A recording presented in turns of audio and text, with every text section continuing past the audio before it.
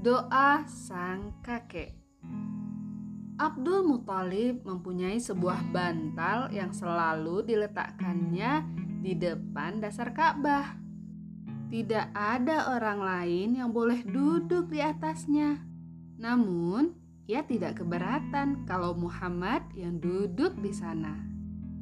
Kepada orang-orang yang ingin menurunkan Muhammad dari tempat itu, Abdul Muthalib berkata, "Biarkan saja dia di sana. Suatu saat nanti ia akan menjadi orang besar."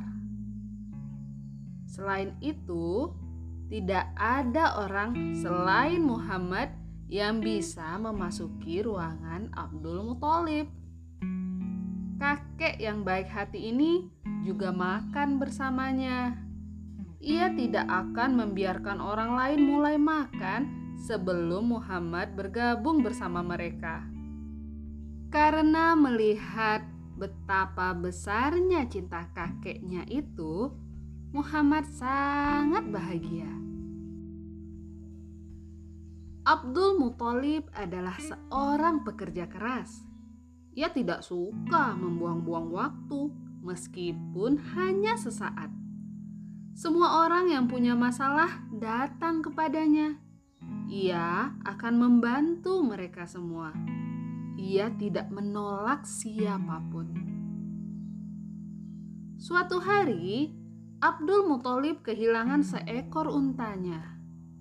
Orang-orang mencarinya kemana-mana, tapi tetap tidak bisa menemukannya.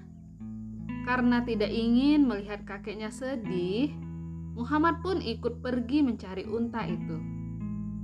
Setelah beberapa lama, Muhammad tidak bisa ditemukan dimanapun. Kelihatannya Muhammad kecil tersesat. Sang kakek jadi khawatir. Ia begitu sedih, sampai-sampai tidak tahu harus berbuat apa. Ia bahkan lupa tentang untanya dan mulai mencari cucunya itu. Karena merasa sedih dan tidak berdaya, Abdul Muthalib pun pergi ke Ka'bah. Ia menengadahkan tangan dan berdoa kepada Allah. "Ya Allah, aku mohon kembalikan cucuku kepadaku."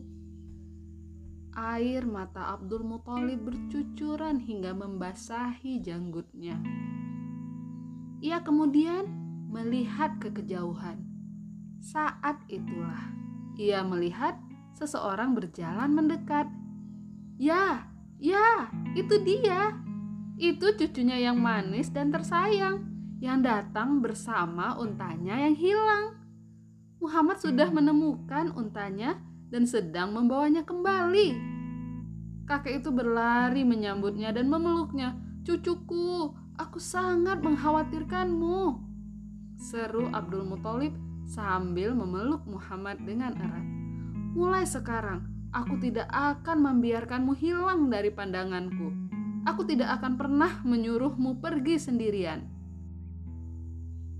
Mulai hari itu, Abdul Muthalib tidak pernah lagi membiarkan Muhammad sendirian. Muhammad pun tumbuh dengan aman, terlindung di bawah perawatan kakeknya. Semua orang menyayanginya. Ia diperlakukan secara berbeda dan mendapatkan perhatian istimewa.